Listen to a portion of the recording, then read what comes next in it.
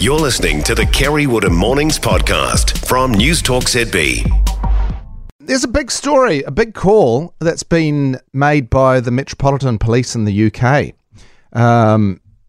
Pretty dramatic, really, on the face of it. So they've announced, the police chief there has announced that the Metropolitan Police in the UK will no longer attend emergency calls related to mental health incidents. It's not just an advisory. It's not just leaving it up to police. It's an order by the police chief to his officers not to attend the thousands of calls that police get every year to deal with mental health issues. There are two essential reasons given. One is that in sending police instead of medical professionals, those in a mental health crisis are being failed and not getting the right people to assist them. And secondly, the failure to the public in general, and the huge amount of time that it takes away from the police from the essential duties they have in solving and preventing crime, as well as dealing with the victims of crime. And one of the stats there, which I imagine is quite comparable to here, is it takes about 14 hours to deal with the mental health patient and hand them over to people who are better qualified to look after them. Now, look, it doesn't take much of a stretch of the imagination to see that this issue has likely inevitable parallels with New Zealand.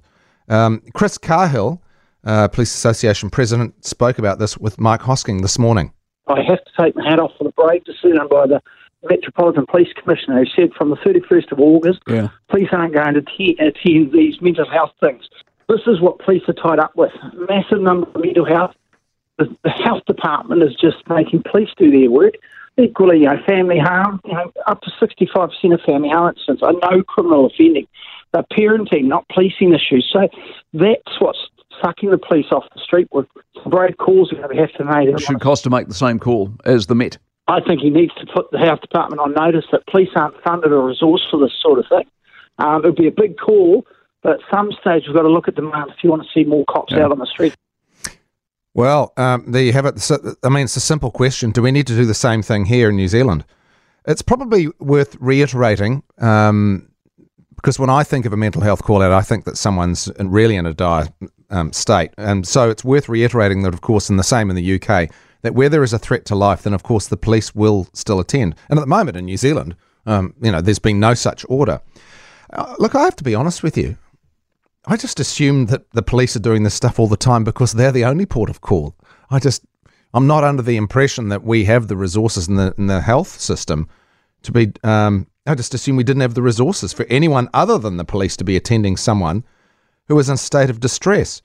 But it does make you wonder how much of the time we expect our police to pick up the slack when other institutions or services are unable to do their job. Even for simple things, I can imagine just simple issues like delivering truant children home, forget about the mental health. But how would you feel if that edict was made for our police force? The tragedy is that if not the police, then who? Because I don't imagine we have anything near the people power or the medical personnel, the staff, to be resourcing and dealing with the problems that we've got on that space.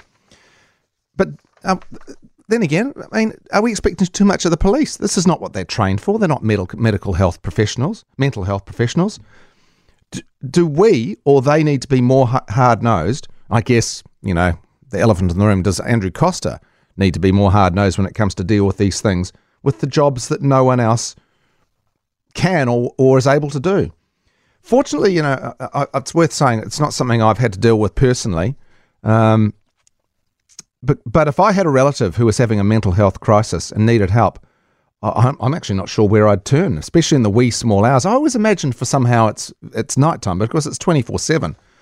But maybe with the challenges that we have with law and order, it is time for us to follow suit and be a bit more hard-nosed about this and make the same call and let the police get on with their job. And what is their job? Well, dealing with crime, as the police commissioner, the chief police said for the Met. Let them look after dealing with crime, preventing crime, and dealing with the victims of crime.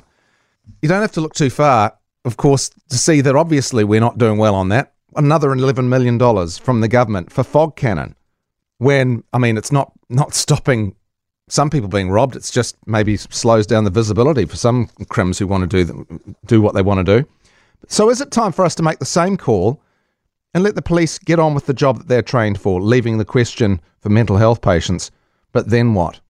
For more from Kerry Woodham Mornings, listen live to News Talk ZB from 9 a.m. weekdays or follow the podcast on iHeartRadio.